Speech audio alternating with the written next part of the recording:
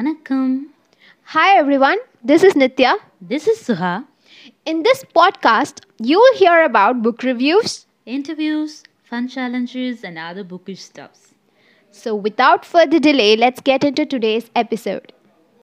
Hello, hi, welcome back to our Bookish Dreams. This is me, Nitya, and in today's episode, I'm going to be talking about some of the famous bookish apps to use.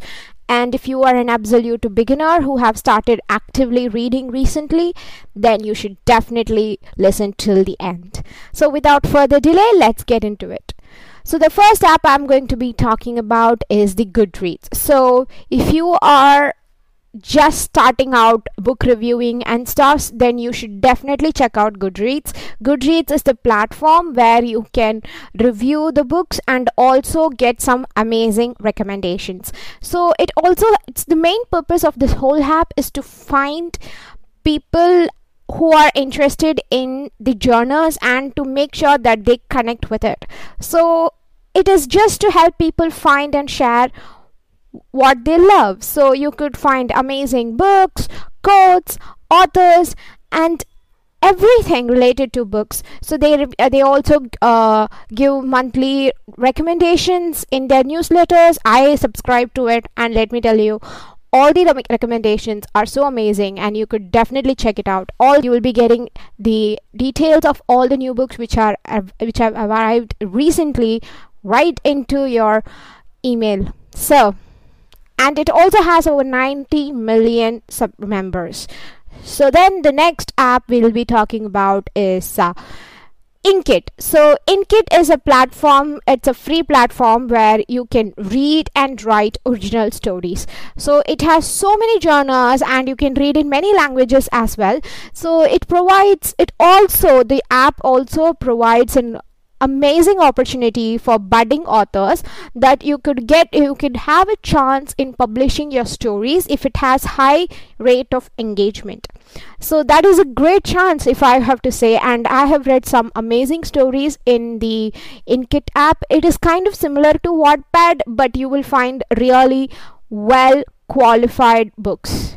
And then the third app I'm going to recommend is the Wattpad. So as you have guessed, most of the readers know Wattpad. So Wattpad is also a platform where you can read and write original stories.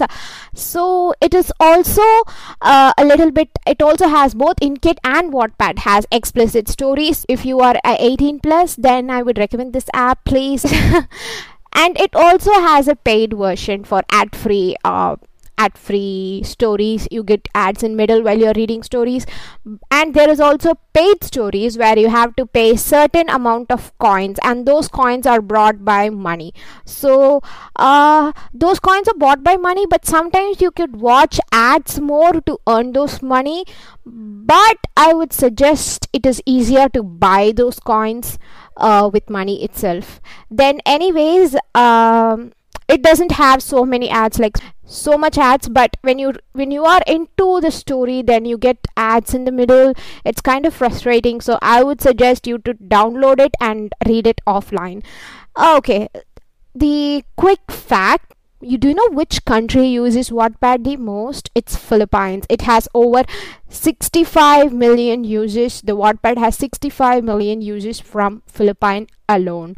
So the fourth app we will be talking about is Webtoon. So the Webtoon is for all the Webtoon lovers. So Webtoon is always I've never heard about Webtoon before, but then I heard about mangas and stuffs, and then I decided, okay, fine, maybe I should try Webtoon.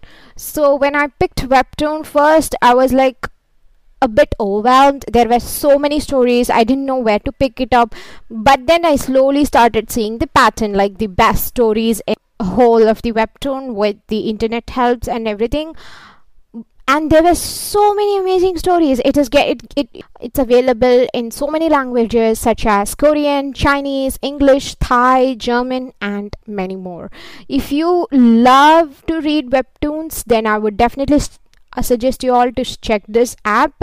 And some of my favorites is I love Lycan. If you are impatient person like me, then I will say that you guys to pick up some complete its story first, because there are so many stories which have been publishing every week for so many months. So I'm pretty sure you will run out of patience. So that's it. And then the last app I would suggest is Readerly. It is an independent reader supported app which was found very recently.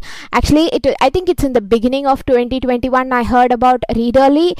Have to know there is a You have to know about this app because it is kind of alternative to Goodreads, but it has much more amazing user interface. Like instead of writing the traditional review like a whole page one, there is a thing called gists.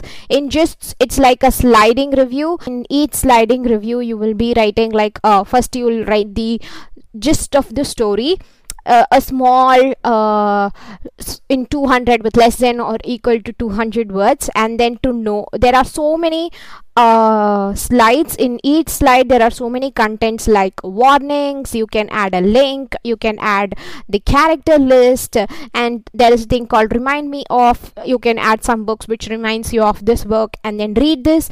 If you are into this so and so thing, then you must definitely pick this up. You have to write such things in read this and favorite quote to know.